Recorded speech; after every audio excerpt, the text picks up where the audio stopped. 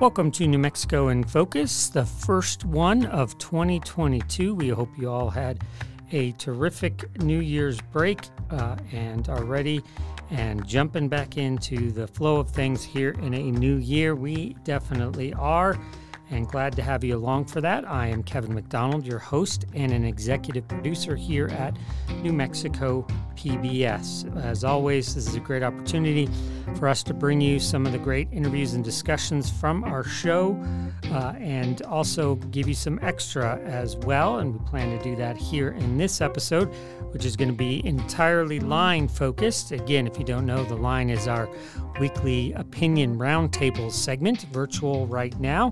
Normally we have 4 guests along with host Gene Grant, but in Zoom world, we find it works better with 3.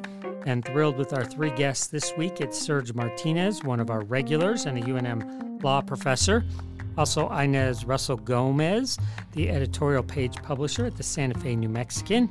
And we welcome back Rebecca Latham, CEO of the Girl Scouts of New Mexico.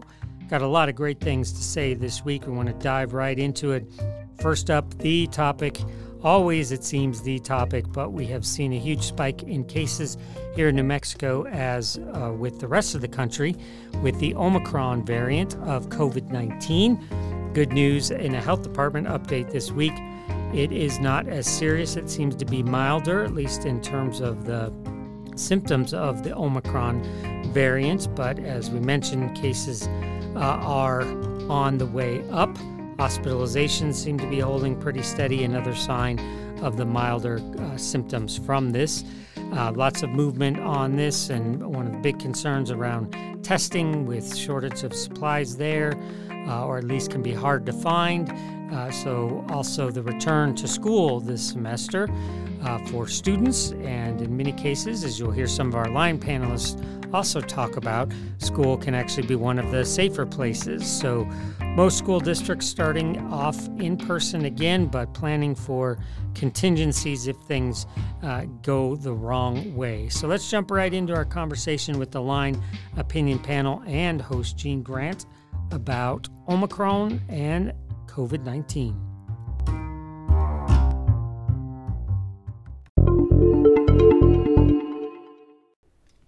We'll be watching all of those new developing stories throughout the new year, but unfortunately, another story we're all too familiar with is stealing the spotlight again. COVID-19 cases are surging around the U.S. as well as here in New Mexico. According to the latest briefing from the state health department, there is some good news. Hospitalizations from the virus have fallen since the peak at more than 700 in the middle of last month. So let's bring in our Line Opinion panelists.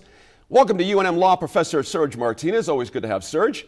Girl Scouts of New Mexico CEO Rebecca Latham, one of our newer panelists, is with us. Always good to have Rebecca. And editorial page editor at the Santa Fe New Mexican, Inez Russell Gomez, joins us as well. Thank you all. Now, health experts say the new variant driving these cases is milder than any strain of the virus to this point. But guys, how do we balance that positive with the reality some healthcare workers, particularly those in the ICU, are still facing each day? And Rebecca, let me throw that to you. Honestly, Gene, I don't have an answer for it. I don't think anybody has an answer for it, because if we didn't, then we'd be doing it. It really is.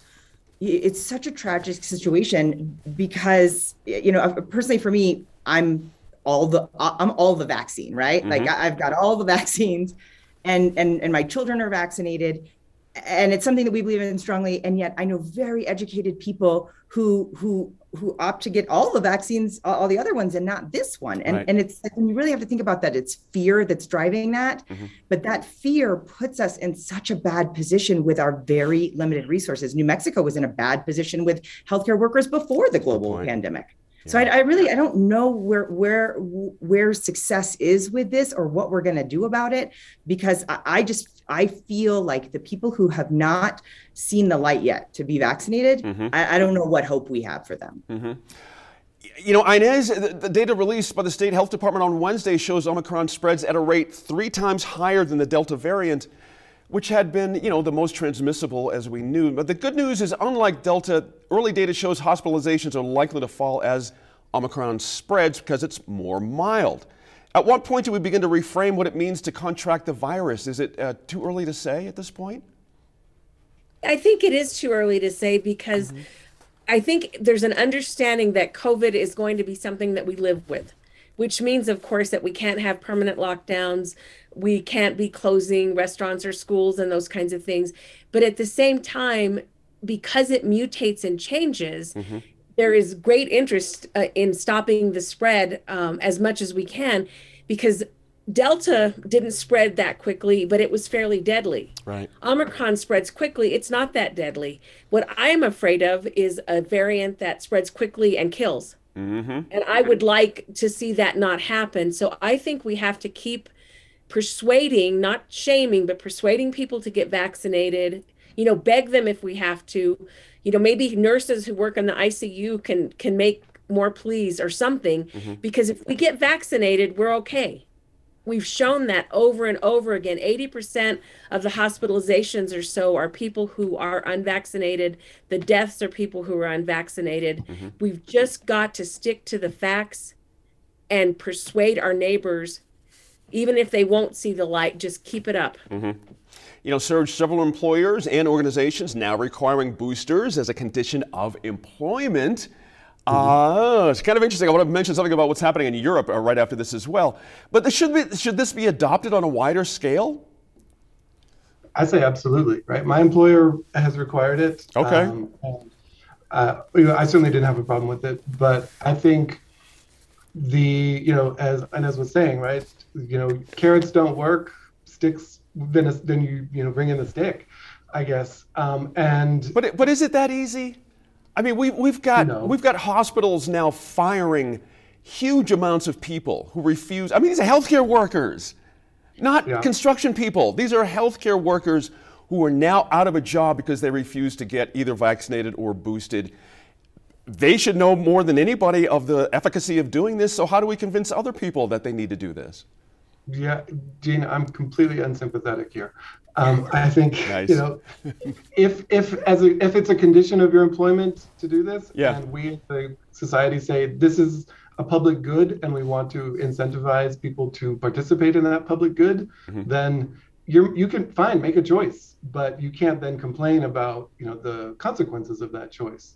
And I think as Inez was saying, how do you get through to people? At some point, you just can't, which is fine. But then we need to just say, this person has made a conscious choice to be on the receiving end of the impact and feel the repercussions of that choice.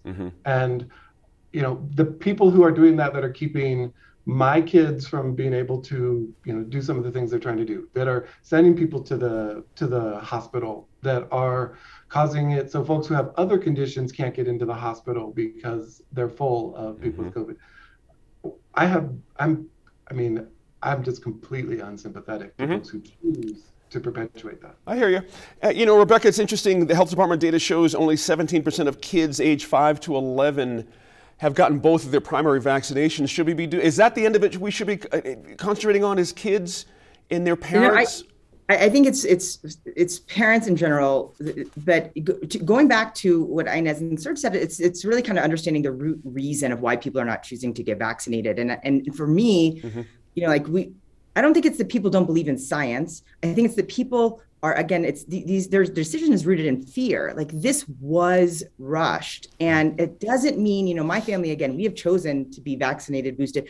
It doesn't mean that that people don't believe in science. It's that they're afraid that this science wasn't thoroughly vetted. Right. And in neuroscience, we know that the brain will connect dots that aren't necessarily there. And so we have this narrative being driven by fear, again, that's making people think that if they vaccinate their children, that something horrible is going to happen down the line, or that they just don't know.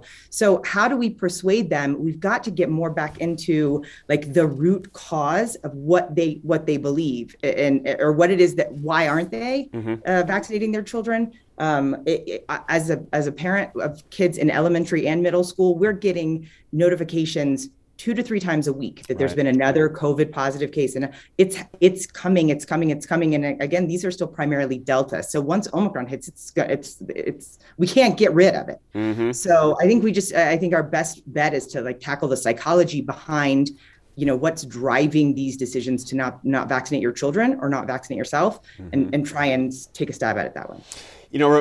Interesting, Inez, when you think about how one does this to either incentivize folks to do something and take a step forward, I can't help but note what's been going on in Europe. We've got a big tennis star that was just booted out of Australia because he's unvaccinated.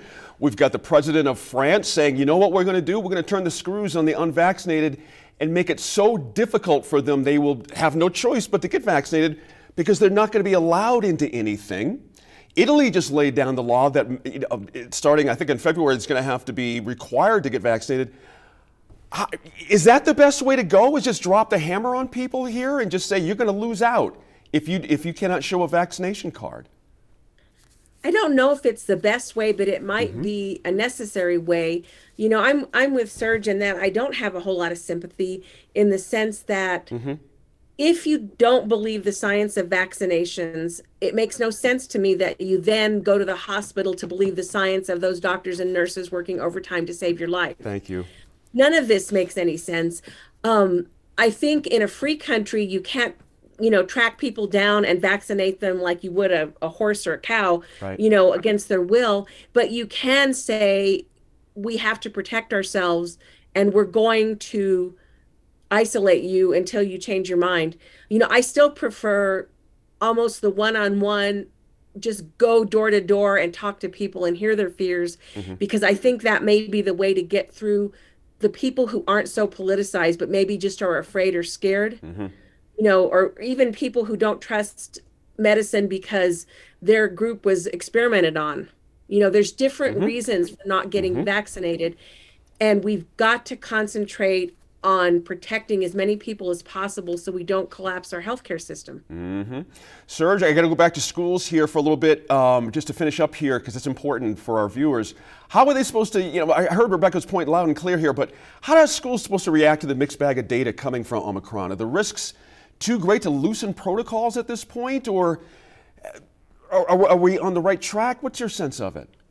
Well, I mean, I have 2 kids who are in APS, and we, watch this unfolding in real time as well, like Rebecca was saying. I think, what we do know is, in terms of the risk to kids of the virus, it's, statistically pretty low. The risk to kids of not being in school and the negative, consequences of that, we know that those are pretty high. So I think erring on the side of doing everything we can to keep schools open, available, so kids can come and be educated and, and hang out with their peers and all the things that go with that.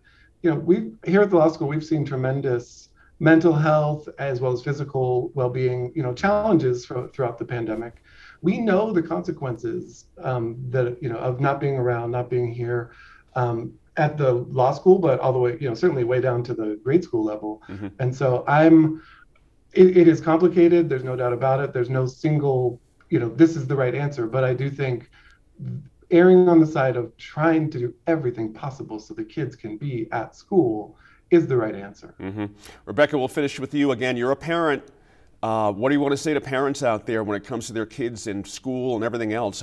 We got to get this idea that we're all connected across, I think, I would just, I love what Inez said, going back to the one-on-one approach and really trying to talk to it, and I am 1000% behind Serge. Like, we've got to keep the schools open to the best we can. I'm so glad that the Public Education Department and our largest system, APS, that they're both, putting out plans to how do we keep kids in school and how do we minimize having to close.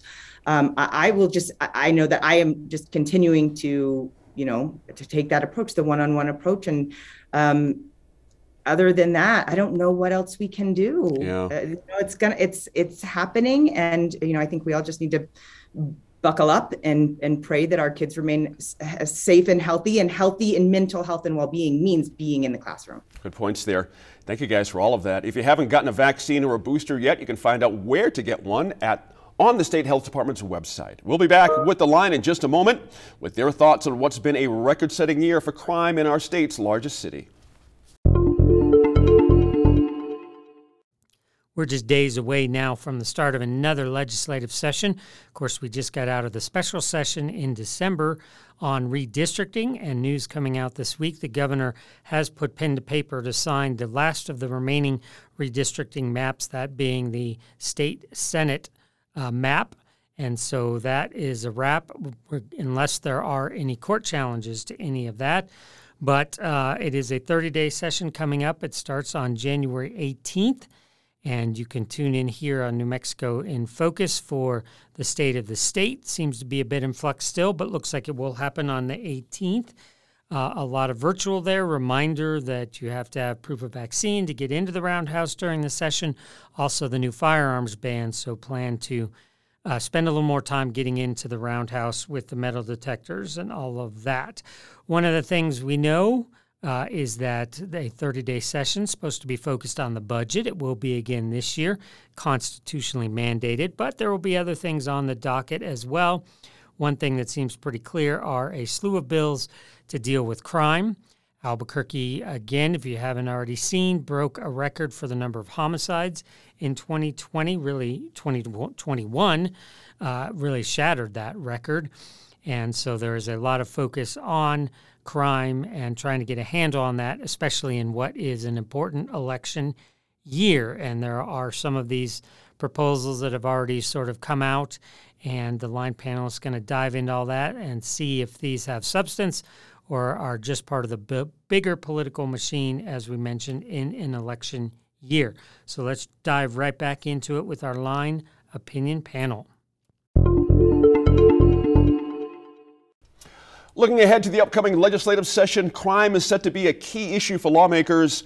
Early rumblings indicate growing bipartisan support for several proposals. We've told you about the proposal to make it more difficult for people charged in violent crimes to be released before their trial. Now, the governor has also floated the idea of a funding package to help the Albuquerque Police Department hire more officers. Now, will changes like this be enough, and will they get results fast enough? Surge Martinez, let me start with you. Let me just put it this way. If you live in Albuquerque, I don't care where you are no stranger to crime at this point. And at this point, perception is probably bigger than reality in some points, but reality is pretty lousy. How should we at first be approaching this? What's our attitude that should be about crime here? Just anger, or where should we be putting our emotions right now? I live in Albuquerque, and I'm certainly aware of the sort of the zeitgeist on this particular point. Mm-hmm. I think, we are seeing from the legislature the same response. It's how many times are we going to have this exact same response?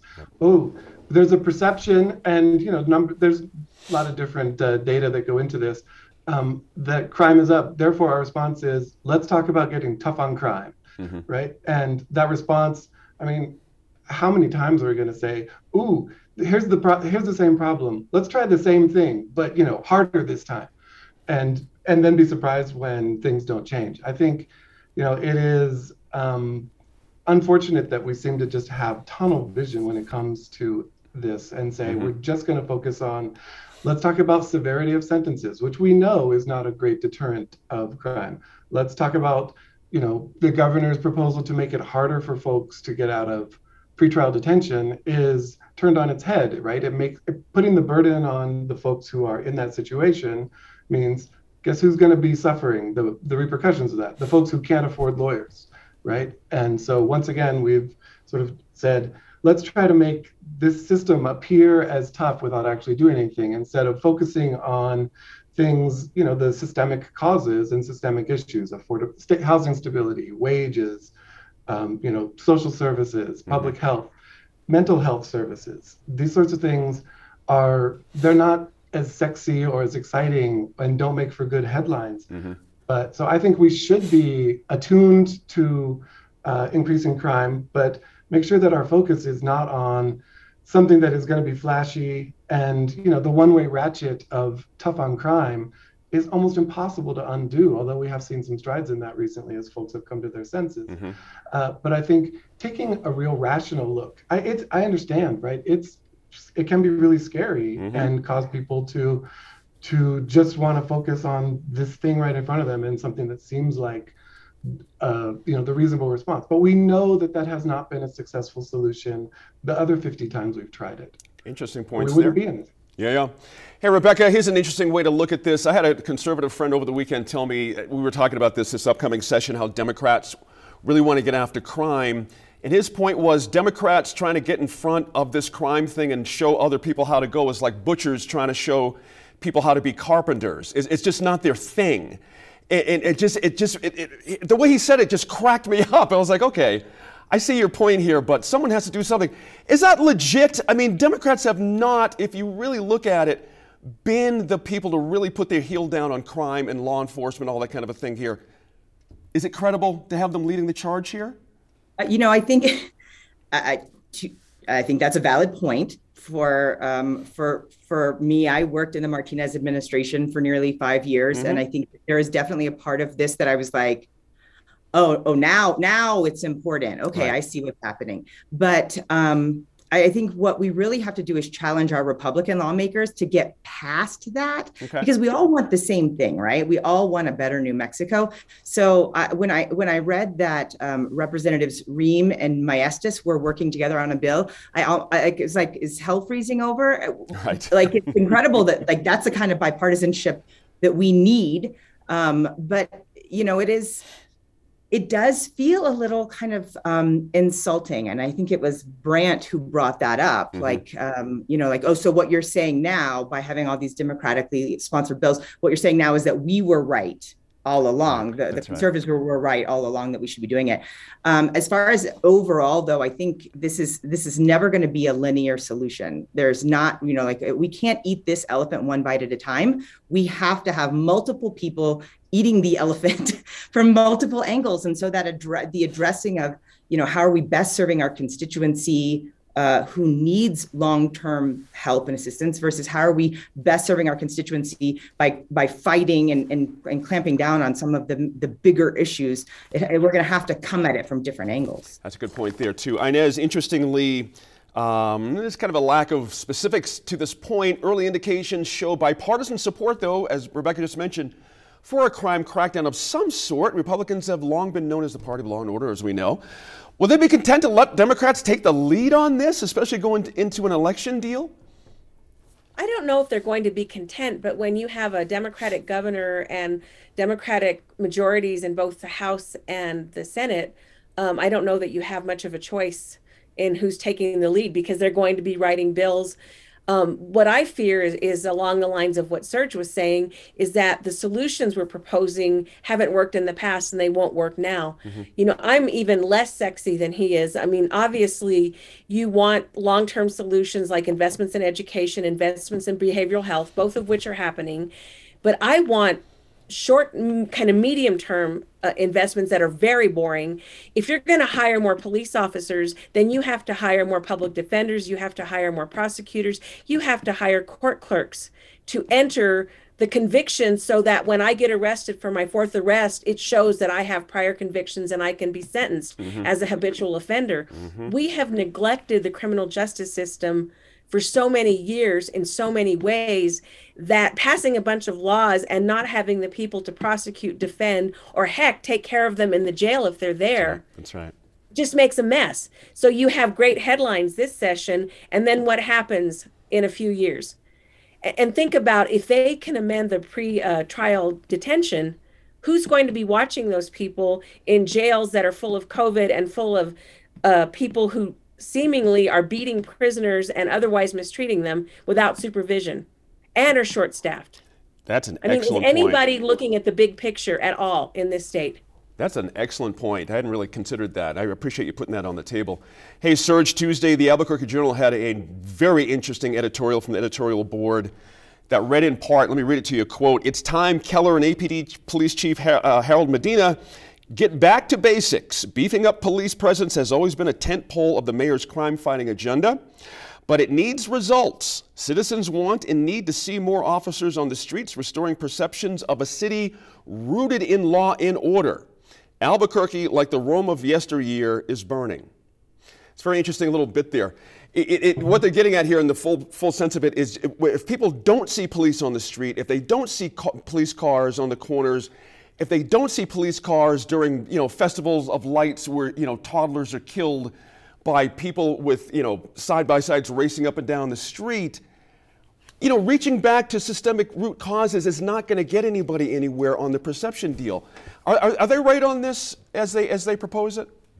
Yeah, I think there is actually some really interesting data out there that some folks have published in the last little bit about what happens when you increase police presence. And it's a little bit mixed. In some cases, it does reduce violent crimes. In some places, it doesn't. Right. What it always does is increase the number of folks who are caught up in the system for what we might call quality of life crimes, right? And those are disproportionately going to be poor people who aren't white. And so increasing police presence may have this effect of, again, reducing the violent crime, which is an unalloyed good thing. But if it's done without an eye to say, what are we focusing on? What are we doing this for? And it just ends up a bunch of folks getting, poor folks getting tickets for public drinking, then, the balance is off on that, right? I think. Well, let me challenge you there a bit, Serge. If it is about public drinking, I don't think that would last too long. But what if it is about rates of violent crime and other things dropping just a little bit? Would that not make the point that perhaps removing the people, because the administration always says it's a very small minority of people committing most of the crimes. That's always been a big thing for them. Why are we not just locking up these people if that's the case? I hate to be so blunt about it, but it seems pretty obvious. Yeah, well, so, the like I said, the data seem to say that between 10 and 17 officers are equal one homicide, right? Okay. So it's hard to make a calculus on that, right? But that's in the places where it does have a difference. In some places, surprisingly, it seems like cities that have a large Black population, that you don't see that difference. No one can really explain the why, and there's lots of different sources of data that I was looking at.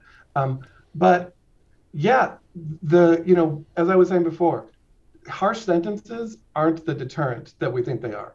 Certainty of apprehension is a real deterrent, right? And I think that's what happens when you see more police out there. So I'm not going to argue that that is a bad thing. What I am going to say is, if we then say, instead of focusing on these other things, right, that then get a criminal record for somebody who then has to, it has trouble getting a job or finding a place to live, but rather only focus on that. But instead we have our police out there focusing on the big things, but also smaller things, doing, enforcing speeding and whatnot, right? There are some cities that are experimenting with separating police from traffic enforcement. And I think these sorts of things, understanding what is it that the police are good at and what are they not good at, that really requires more than just saying, here's a lot of money, this will totally fix the problem. Rebecca, we're just about to wrap up here. Are we asking too much of our law enforcement here? I mean, it just, we can't recruit people. State police are down, I think 11% vacancy rate. Santa Fe, of course, where Inez is, same thing. It's really not, is it about funding, or people just want to do the dang job? I personally don't believe that there is any dollar amount that's going to fix this problem. I don't think the governor's $100 million package to hire more police officers will do anything. I don't think a 5% raise, 10, 20, 50% raise for our law enforcement officers is going to do anything to retain them. I think, and we've talked about this before, I think it's cultural. And I do think that they've been put, in the case of APD, I think they've been put in a near impossible situation where they've gotten the feeling that their administration doesn't back them up. The people don't always back them up. Their hands are tied with regards to the amount of paperwork that they're required to do to clear up old things. It's making it impossible for them to do their current job. And all of those issues create a scenario in which nobody wants to be a cop anymore, and the people who are doing it perhaps for the wrong reasons. And so I don't know what the answer is, again, but I don't think it's money. I appreciate that last point there. It actually layers on the many layers of difficulty we're going to face here with this issue. Thank you all. All right, the legislative session begins at noon on January 18th. Be sure to watch the governor's State of the State address live right here on New Mexico PBS. Going to stay on the legislative angle here with the Line Opinion Panel, an issue we always find very important here on New Mexico in Focus is good government and transparency issues. And the State Ethics Commission, only been around for a couple years now, is making a strong push for stronger financial disclosure rules for state lawmakers in terms of knowing what potential conflicts of interest might be. And this, of course, spurred by the scandal last year involving former lawmaker Cheryl Williams Stapleton. She has resigned, although she has stood by her innocence in terms of funneling money in her role with Albuquerque Public Schools into charities and businesses under her name. That all will play out in the courts. But as we mentioned, she did resign from the legislature, but it put renewed focus on the lawmakers and their financial interests and how that might affect their ability to legislate. And so that's where this push comes from. Some back and forth here, really good thoughts from the Line Opinion panelists about not the idea of whether or not it's a good idea to identify potential conflicts of interest, but whether or not this particular proposal is the right way to go. And we'd love to hear your thoughts on this as well. Of course, lawmakers will have to take this up in the session as well. It might even be next year when there's a 60-day session and room for other topics as well. But what do you think about this plan and the need for more disclosure from lawmakers? Right now, let's hear what the Line panel has to say about that. Here's host Gene Grant. A state commission wants to make financial interests in the roundhouse more transparent. The State Ethics Commission is calling for stricter rules when it comes to financial disclosures for state lawmakers. The commission calls the current law, quote, vague and undemanding, end quote. Interesting word there, undemanding. It wants to require more detailed reports on income and financial interests, saying that would deter corruption and increase transparency. Now, given last year's resignation from House Speaker Cheryl Williams Stapleton amidst allegations she misused her position with APS, are these necessary, Rebecca Latham, are these necessary changes as you see them? And when you read that Disclosure Act as it's proposed, it feels way overboard. Mm-hmm. I mean, getting down to like reporting gifts that your children receive. And I'm fully in favor of more transparency. Right. I think we all want a more transparent government, but this just feels really burdensome. Mm-hmm. And I think it's interesting that like the state wants to know everything about your money, but they're not prepared to give you an honest income, right? These elected officials are not receiving, they're not receiving money. I love that. So, I think it could be, I worry, while we love transparency, I worry that this could be a deterrent for some really great potential public servants. And do we really want to make it harder to find quality candidates? I don't think so. Let me let the folks know what Rebecca's getting at here, because I think she's onto something interesting. The new Disclosure Act proposed by the Commission would outline detailed requirements for the disclosure of personal assets, debts, sources of family income over $600, including earnings by spouses and dependent children and property ownership. And Serge, I got to ask you a question. If your oldest kid had a good month with their Poshmark and they made $900, why is that Santa Fe's business? Well, that seems like a far-fetched hypothetical, but I'll allow it. I think time out. A Poshmark or a Mercury account making $800 is far from far-fetched. Oh, sorry. I meant as applied to my children. But gotcha. They wear hoodies at all times. Gotcha. Yeah, I mean, I think it's intrusive. It's probably overkill. It's probably what we're seeing is the sort of classic, well, let's make sure we're responding to the last thing that happened. Mm-hmm. Right? As someone described it as scandal first, law second, right? And then we try to fix that last thing that just happened, and sort of an over correction, right, to all the stuff that we've seen recently. But I mean, I will go off on a slight tangent here. You've heard me complain before about our legislative setup here. Mm-hmm. When you have an unpaid legislature, right, who have to have jobs to support themselves, you're asking for setups that are going to lead to conflicts. And that is part of, what is going to be driving things like these possibly overreaching ethics rules, right? When they're sitting up in Santa Fe in the roundhouse that's awash with lobbying money, and we know that they're not getting paid, the perception is almost certainly going to be, well, who wouldn't be tempted to, to have conflicts and whatnot. So I think, this underscores this problem that I have hammered home repeatedly, that we have got to get a better legislative setup. And that wouldn't, it's not that other legislatures do not have ethical scandals. Obviously, those come with the territory. But we have a particular type of issue here that we are setting ourselves up for, and trying to micromanage the finances of someone's family is a response to that. But the real response, I think, better response is to step back and say, okay, wait a second. How do we set up a system that is not going to lead to the sort of these built-in conflicts? Good point there. Inez, we're going to get around here, as Serge just mentioned about full or part-time legislatures, all that kind of thing. But I got to go back to my example that Rebecca brought up about intrusiveness in this $600 threshold. Where do things like that come from? Are they rooted in some kind of reality? Is this the problem when you have committees looking at how people work? Because I got to tell you something. Money comes into families through many odd routes. And to build a narrative about how your family income works through your kids' stuff, your wife's stuff, whatever, I just can't see people really getting warm to that. I really can't. There's something almost intrusive about it, laying out your family financial map and how money comes in from all these weird directions. Is this going to work in Santa Fe for people that live in Santa Fe that have to work up there? It's intrusive, but you're choosing to run.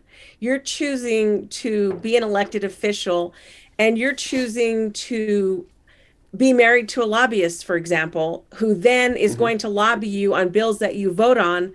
And most of the legislators do not recuse themselves.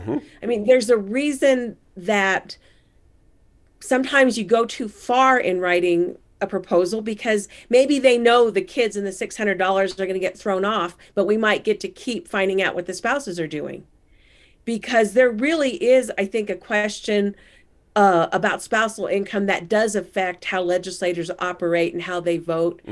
And when you look at the scandals that we've had, let me ask you this: is that not a reasonable place to start, and instead of throwing this blanket net of $600 and asking if your good-for-nothing brother-in-law finally paid you that $1,500 for that trailer, that you got to suddenly report this?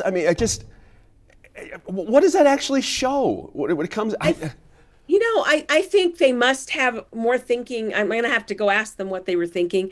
But think about the different legislators who've had kids who have worked at the legislature, who have then influenced their dads or their moms. There's probably something here that we don't know, and it may be overreaching, but we've underreached for so many years. Maybe we should overreach for a little bit. I agree with Serge, and we've written about it in our paper. We need to go beyond a citizen legislature. We need to pay people for doing work. We need to remove the potential for temptation and conflict. And we need to watch people more. Who was watching Cheryl Staples Williamson? Good point. Over those years, whether at the school district or at, the ethics at the legislature, we need to do better. And maybe for a while, legislators are going to stand naked before us and all their finances to get where we need to get. Serge, additionally, disclosure requirements cover membership in corporations and nonprofit groups, gifts of $50 or more from lobbyists, and work done by an official or their spouse involving public agencies. That's okay. I could see that, but gifts of 50, it sounds like an answer from out of the 80s. And I know this has a way to go. This is the reason we have committees. So I'm not saying this is the final thing.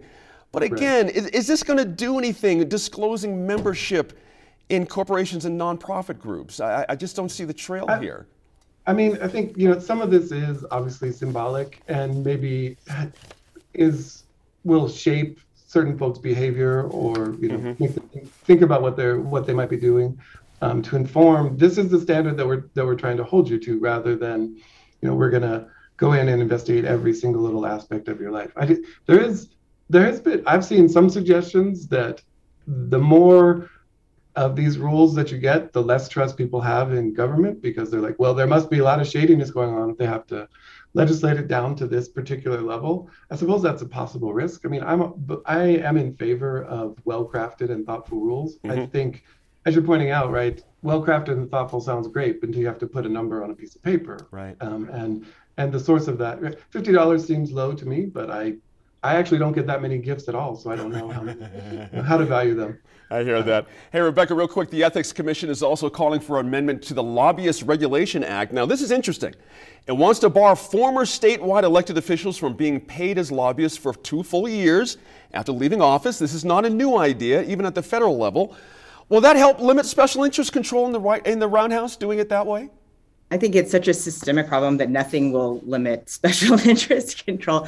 I don't know that's, I don't know. I think it's a great idea, a great thought. I certainly have seen my share of colleagues who transitioned immediately into lobbying. Right. And I feel like, there's a point where you wonder, are we going to go into contact tracing where anytime a lawmaker and a lobbyist have, passed or crossed paths in the grocery store aisle, or then someone is alerted that they've been in the same place at the same time?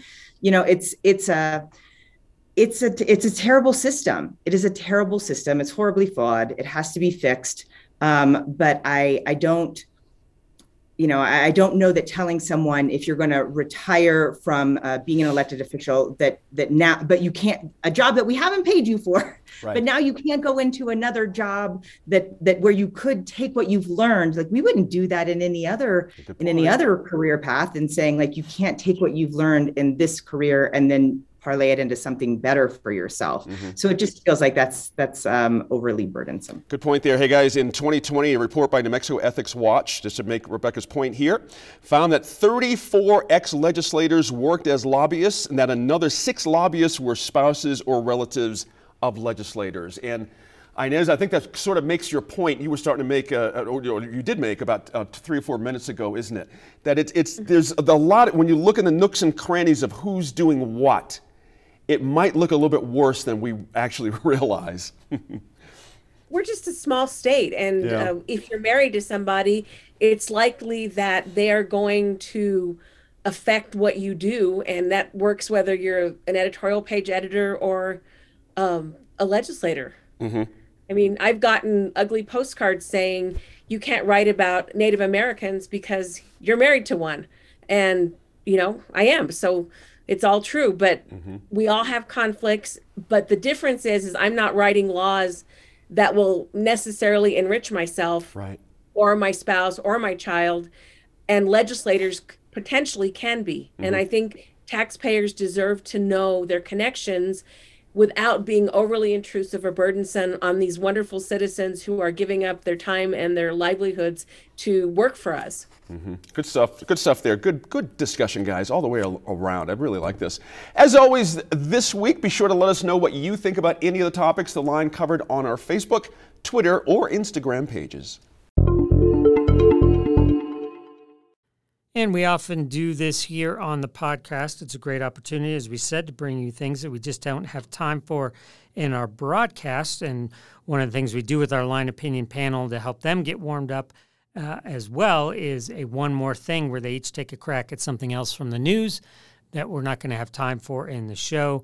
And so wanted to do that and bring that to you here. And it'll kick off with Serge Martinez and one of the big stories right out of the gate in 2022, and that is the raising of the minimum wage in New Mexico to $11.50.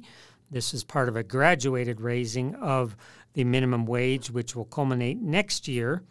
But a big step there, $11.50 an hour for minimum wage in New Mexico, and lots of great other thoughts from the other Line panelists as well. So let's dive right into it. I'm Gene Grant here in the studios of New Mexico PBS with our Line Opinion panelists joining me right there on Zoom. We're about to record this week's show. But before we do, we like to warm up by taking a turn at other issues that are on our minds. And we got a pretty killer panel right here. Serge Martinez, UNM law professor. Let me start with you. What's your One More Thing this week? Hey, Gene. Hey there. I'm sure you heard this week the minimum wage in New Mexico went up to $11.50 statewide, a little bit higher in Santa Fe. And first of all, that's fantastic. I want to give a shout out to all the folks who worked hard to make that happen. I also want to say it's a good start, but it's nowhere near enough, right? What will be enough in your view? What will be the proper line right now in this early 2022? What would you personally love to see the minimum wage be at? Like 25. No kidding. Okay. More than double, right? I mean, it's still the case that you can't afford, if you, $1,150 at 40 hours a week for 52 weeks comes out to just below $24,000 a year, right? And a single parent, you know, trying to have a place to live, get their kids places, pay for gas, pay for food, $24,000 is still not, you know, you're not able to do that. Right. And we've seen, you know, I've talked to you many times about unaffordability of housing and how hard it is to find to be able to pay for good, decent, or any housing, frankly, at those levels. And so I think we need to really look at what we're trying to do with the minimum wage and not say, oh, that's, you know, we say that's sort of a floor, but it really gets treated often as almost a ceiling. Right. And say, well, that's good enough for poor people. But if you're making that and that's your job and you're working 40 hours a week, you're poor. In New Mexico. Good points there. When I catch up with you at some point, Serge, about housing, you mentioned here real quick, there's been obviously some movement locally, nationally, so we want to get with you in a little bit of time here and see where we're at. So that'll be really great. Also with us, Rebecca Latham. She's the CEO of Girl Scouts of New Mexico. Always great to have you, Rebecca. What's your one more thing this week?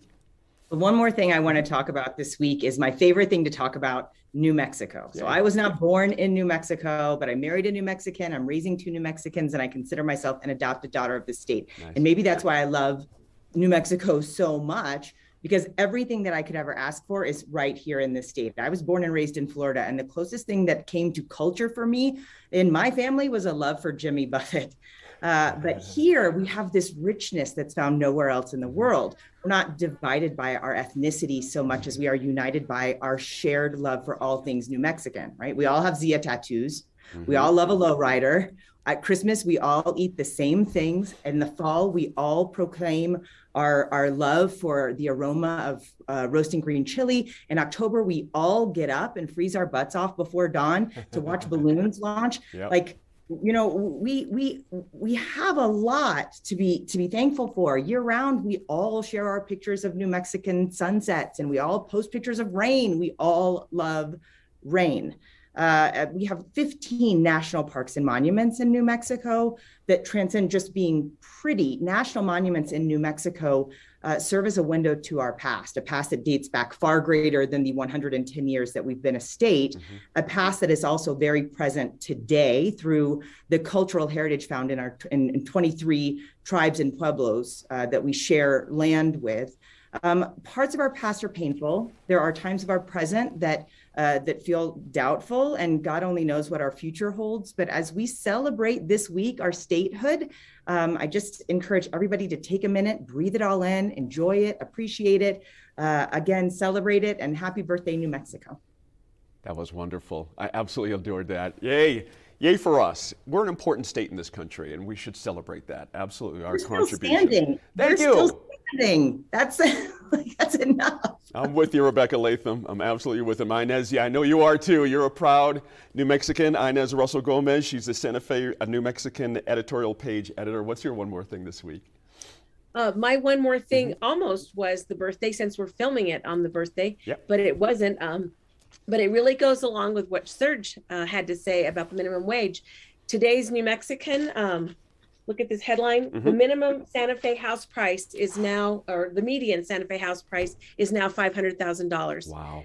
So home affordability in my town is out of reach for many, many people.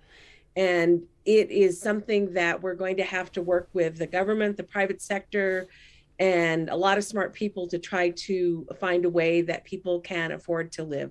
Because if you can't buy a house, you probably can't rent a house either. You know, it goes all the way from the person renting a 1-bedroom or a studio to a person wanting to get their first house to raise their children. Right.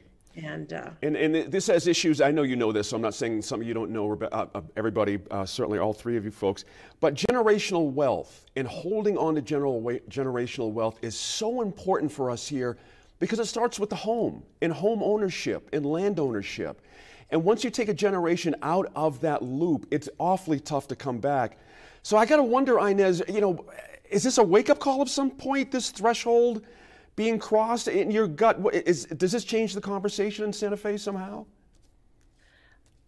Santa Fe's conversation is always the same. It is the people who are really pushing to build more housing, more units for people to live, versus the people who say, well, we don't have water.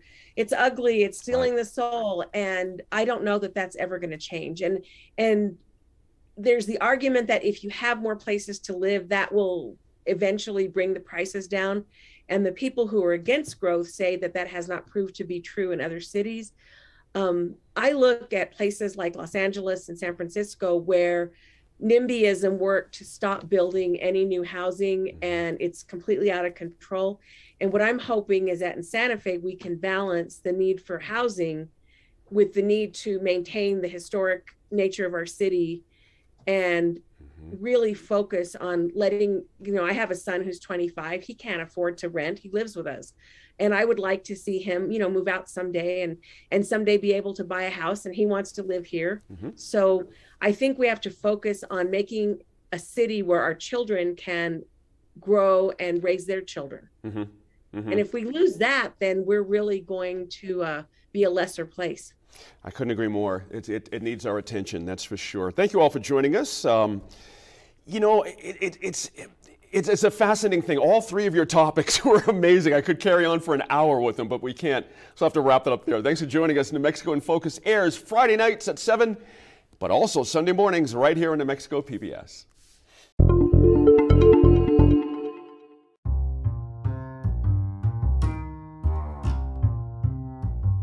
Alrighty, that'll do it for this episode of New Mexico in Focus, the podcast. Again, I'm your host, Kevin McDonald, executive producer here at NMPBS. We thank you, as always, for taking us with you to the gym, on your walk, run, in the car. We really appreciate you listening. We also really appreciate it if you can leave us a review and share the word with other folks to subscribe to the podcast. It all really helps. Coming up on our next episode, a fascinating conversation, some behind the scenes from some of the people involved in that dramatic rescue on the Albuquerque tram, New Year's Eve into New Year's Day.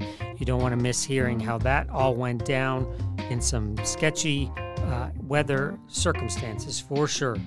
Also want to share a full interview we did with Parker Williams. He's a bioclimatologist and a professor at UCLA.